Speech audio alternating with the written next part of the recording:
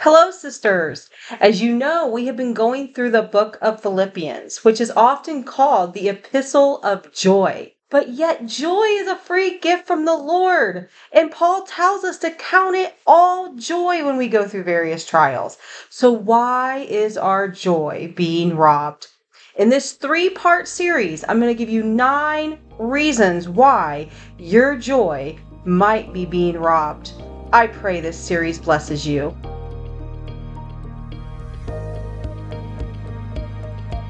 Hey, family! Welcome to God's Word, Transforming Lives. Are you ready to dive deeper into your walk with Christ? Do you desire to learn His Word with a greater understanding that applies to your daily living? Do you feel like you're in a vicious cycle of victory and defeat? My name is Amy, and friend, I was so frustrated with my faith walk for decades. No matter what I did, I could not escape the symptoms that trauma from my childhood left me with. Not only that, I didn't seem to experience any victory that I read about in the Word of God. And even worse, I couldn't see it or experience it in my church life either. It all left me feeling even more confused and more empty. I knew Christ was the way and the truth and the life, and I knew His Word was the answer. So finally one day, I got fed up with living in defeat. And I became determined to find the Jesus of Scripture. I discovered true faith in Christ and had to unlearn much of what I had been taught. With God's Word and His Spirit, I have been free from anxiety, post-traumatic stress disorder, depression, and suicidal thoughts for almost 15 years. And I have learned a tool set to overcome my past trauma and losses. God's Word has transformed my life. If you are ready for truth and transformation, then hop into the slow cooker with me and let's marinate together in God's Word. Did you know I have a free sisterhood community of women just like you? Women who love Jesus and they love one another. They too are looking for that deeper walk with Christ and they love learning His Word. If you pause right now and click the link below in the show notes, it'll take you right to the Facebook group. We look forward to getting to know you. Hi, guys. I am doing a 3-part series on what robs our joy. As we've been going through the book of Philippians, and Philippians is considered to be the epistle of joy, what robs us of our joy? There's this free gift that's been given to us. Joy being one of the fruits of the Spirit. Also, a gift given to us is joy and peace, and yet so many of us walk around not experiencing the joy of the Lord. That once things don't go our way, once life is not exactly how we want it to be, somehow we don't have joy. It's like we give it away. And so I want to talk about this. What are some of the ways in which we give away this free gift that's been given to us called joy? Now, what joy is not happiness. That's one thing we have to realize is happiness and joy are not the same thing. Happiness is experiential. Happiness is I'm going to the amusement park, I'm having a great day, I'm going swimming, and I'm just happy because your circumstances are around you create happiness. But the second that you're at this place that you want to be and you're having this great time, and then suddenly a storm comes and it rains and wipes out the whole event, well, you're not happy anymore because happiness is an experience. It's experiential. It's based on, your environment is happiness. But joy is something that you have no matter what you're going through. You have a joy, an inner joy and an inner peace about who God is and who you are in Him. It's truly supernatural and it only comes from above. That's the only way we're going to experience real joy and real peace is something supernatural. It's a supernatural gift from God that the world and unbelievers they just can't fully experience or comprehend it if they do not have the born again experience in God. And so I'm going to give you 3 things. And this is a 3-part series. So there's going to be 9 total things that steal our joy, but I'm going to break it down into 3 parts. So the first 3 is number 1, not having a thankful heart. That will rob your joy, much like the Israelites in the wilderness. how quickly they would forget all that God had done for them, and they would start grumbling and complaining, and they would lose any joy. Here's God parting the Red Sea and saving them from their enemies from Egypt, and quickly they would forget. Here's God who is bringing down this supernatural, delicious manna from heaven to feed them every day. And at first they were like, this is amazing. And then they start grumbling and complaining.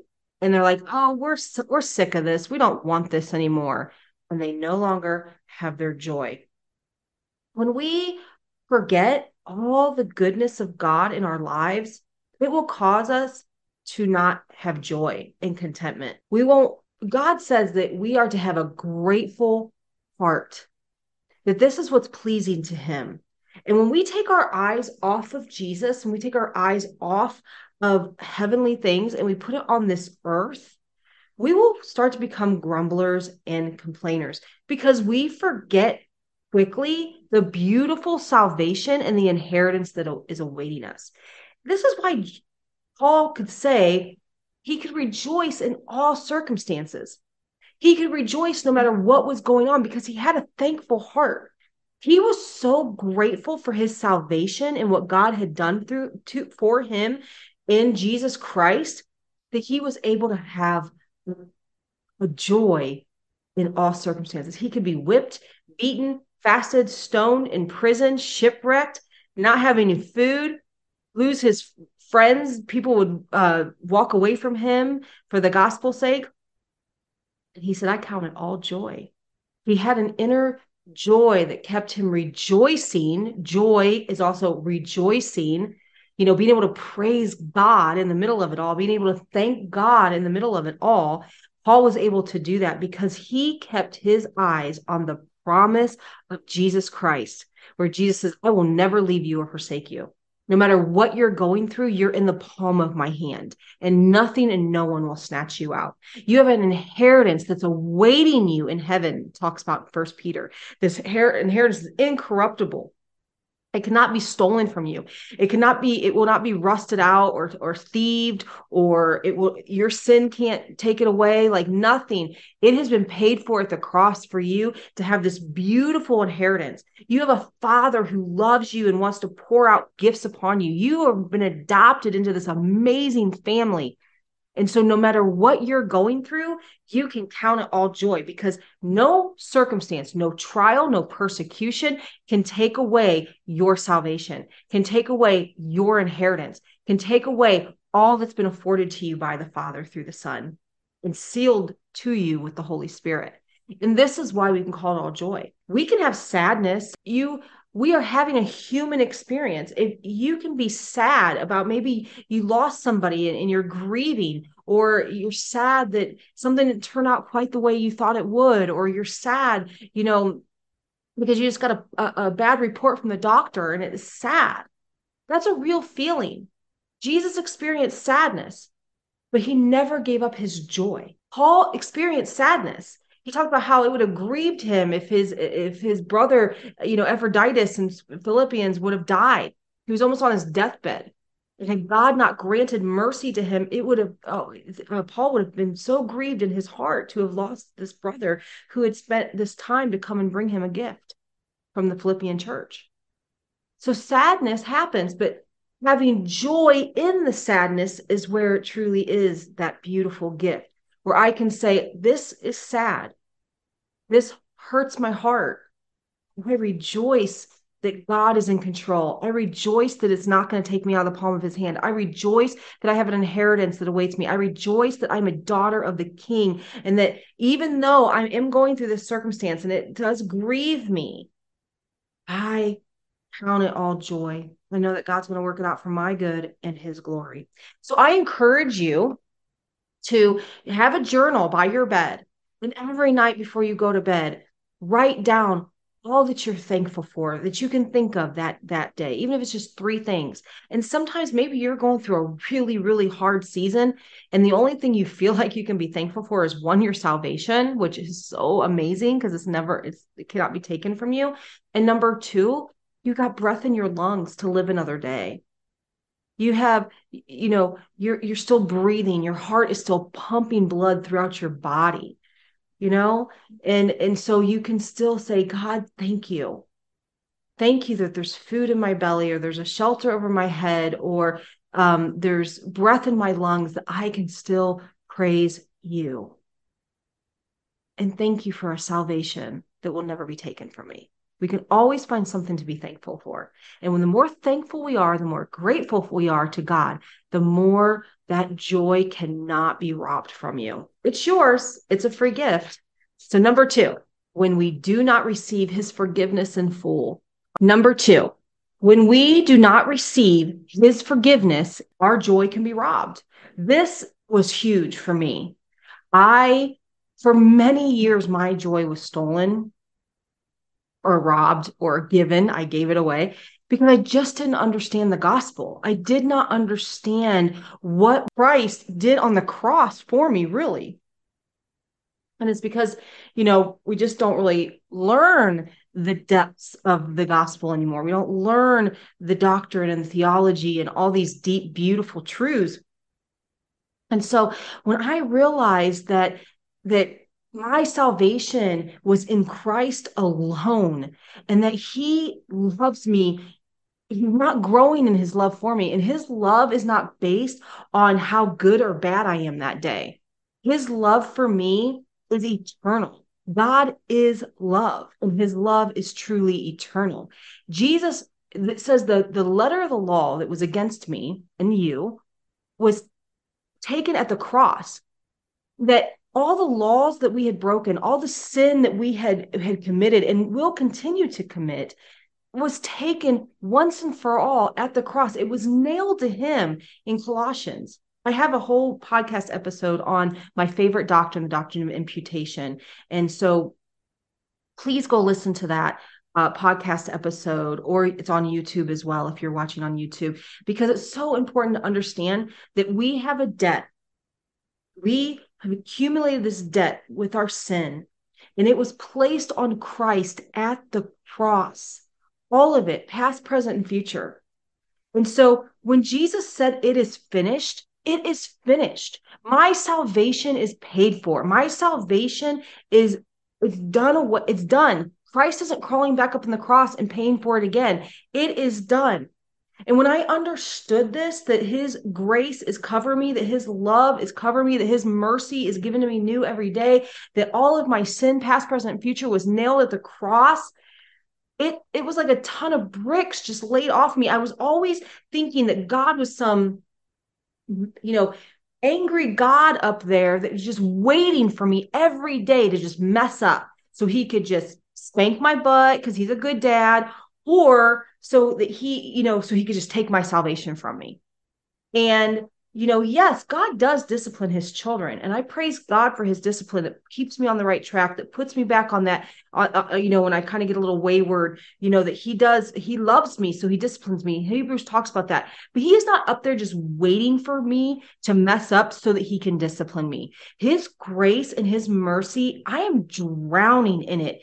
When we think about, Romans chapter 5, I did a teaching in Romans chapter 5 about the love of God and how it's being poured out in our hearts and how we're drowning in his grace and mercy. If you haven't heard that teaching, go and listen to that teaching on Romans 5. It's not on the podcast, but it is on YouTube. And it just brought so much freedom to me to realize I have a dad who just loves me so much. He's eternally loves me. I'm drowning in his grace and mercy. And so it gave me a freedom. When I understood this, it freed me up to just walk out my sanctification without fear. I don't fear God's judgment anymore. First John talks about the perfect love of God casts out all fear. What is that fear? Fear of judgment. Fear that he's just going to throw me into hell, that he is just going to give up on me.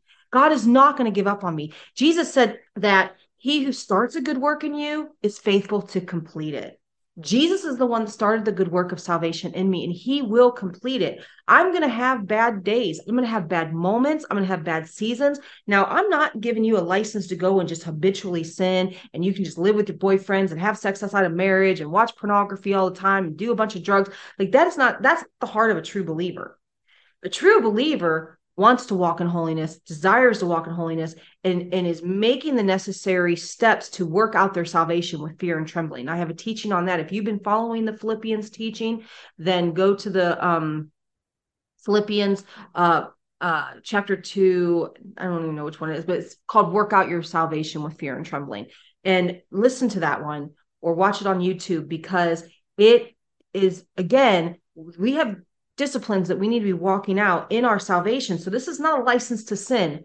But however, if you are truly born again, you have truly been regenerated with the Holy Spirit, and you have the fruit and the transformed life to back that up. You can look at your life and say, I can see that I have truly been transformed, that I have new desires, new affections, I have a new relationship with sin, but I still battle that sin that still dwells in me. Romans 7, another teaching on YouTube if you want to go listen to it, Romans chapter 7.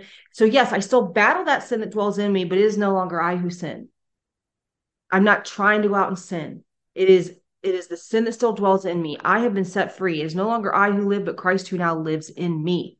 Satan is busy accusing us day and night in the throne room of every little thing that we're done. And he is busy interceding. Yep, that was covered. Yep, I got her. Yep, that was taken at the cross. We're working on that. Holy Spirit is still sanctifying her. Holy Spirit is still working things out in her. Yep, she's working out her salvation with fear and trembling. And the Father has given me everything I need to work that salvation out, right? Philippians 2, 12 and 13. Praise God. So when we have a proper understanding of our salvation, a proper understanding of forgiveness, and what has been afforded to us in the cross of Jesus Christ, then we will keep our joy. It's when we lose our joy when we don't realize. And so every time we sin, every time we mess up, instead of having proper sadness or conviction, which we should have, we will lose our joy, our peace, our everything, and go into tailspins. And so what I would like you to do is, if you are battling sin, if you have something that you are battling and you know that you need to get set free from it, get with the elders of your church. Find a Titus woman to help disciple you and help you get through it with the word of God. You know, that we need spiritual moms and dads that are truly walking out this life with us. Don't give up hope. Don't, just count it all joy that you are being sanctified to be conformed to the image of Jesus Christ. And this is a battle, like the onions I talk about. This is another layer of your life that's being peeled back so that you can look more like Christ, so that you can mature in him. But it should not rob your joy. Get your mind focused on Christ, on the finished work of the cross, and say, yep, I'm battling this. I'm being sanctified. This sin still besets me sometimes, but I'm battling it. And it will never take my salvation. I'm not going to get taken out of the palm of the hand of God. And he is walking it out with me. And the Holy Spirit is giving me everything I need to overcome. I am an overcomer and I am victorious over sin. You are a saint in God now. And so I want you to really meditate on that. All right. The third and final thing on this particular episode is when we hold on to unforgiveness. So we just talked about how we don't receive the forgiveness of God, but what about when we're not extending forgiveness to others? It will rob us of our joy. Have you ever heard the saying that unforgiveness is like having a syringe full of poison and you inject yourself with it, but you expect the other person to die, the person that you're holding the unforgiveness to? You're so angry, you're so bitter. And so you're like, I got a thing of poison, I'm going to inject me with it. And they're like, and hopefully they die. No, you're the one dying. Your unforgiveness only hurts you. It only hurts your walk with God, and it hurts your joy. It robs you of joy. When I first heard that made so much sense to me, because I was holding on to so much unforgiveness and so much bitterness towards the people that had abused me, the people that had hurt me, the people that had abandoned me. And I internalized it. I was angry with them. I didn't have a voice. I never expressed it. I couldn't express it. And so what I start abusing myself. That's what unforgiveness does. We start internalizing and just abusing ourselves with that unforgiveness and that bitterness, that anger. It just keeps us in a perpetual state where we lose our peace and we lose our joy. I was full of anxiety, depression. I was controlled by post-traumatic stress disorder. I had so much pain and unhappiness that it robbed me of the joy of the Lord. I couldn't even see past the pain. I couldn't even see the goodness of my salvation because I was so angry and so bitter. And so when I learned to start forgiving, that I needed to really lay these people at the altar of God. I am not God, and I have no business holding unforgiveness to people. I have no business holding judgment upon them. Yeah, they've hurt me. I thought that if I forgave my abusers, that somehow meant that I was okay with what they did, or that I suddenly had to have them back in my life. By forgiving them means I need to let them back in my life, because true forgiveness will let you back in, right? Or by me forgiving them, then they're somehow off the hook, that what they did was okay. I kind of already mentioned that, but listen, these are misconceptions about forgiveness. Forgiveness just keeps me bound. The definition of forgiveness is to cease to feel resentment against someone else. So this is an action. Forgiveness is an action to release me from what they did to me. Forgiveness is an action of forgiving them for the consequence or the pain that they've caused me. But I'm not saying what they did was okay.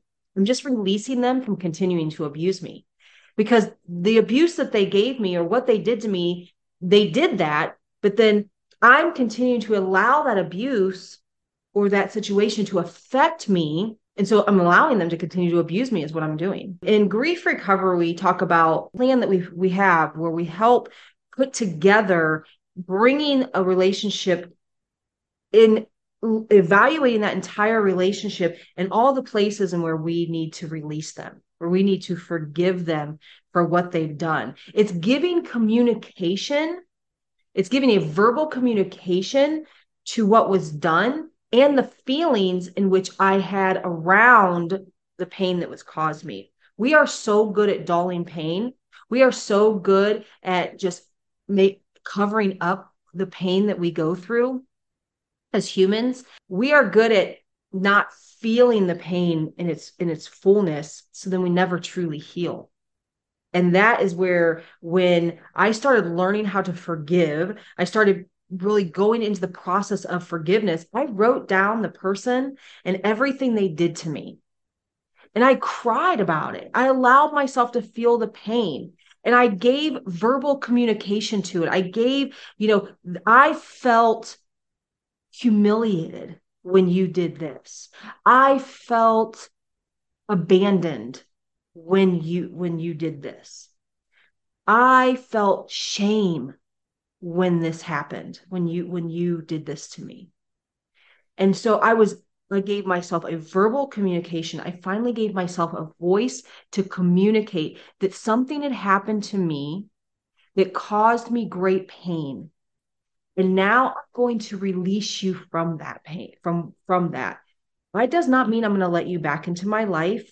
It doesn't mean I'm going to give you opportunity to abuse me again, if that's the situation. Some things you can reconcile with people. You forgive them and you reconcile.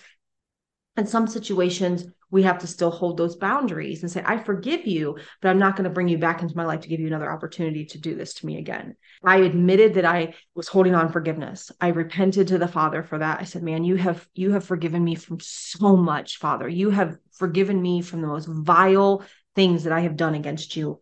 And I admit that I'm holding on forgiveness to this person or to this situation or these things. And I admit that this is hard for me.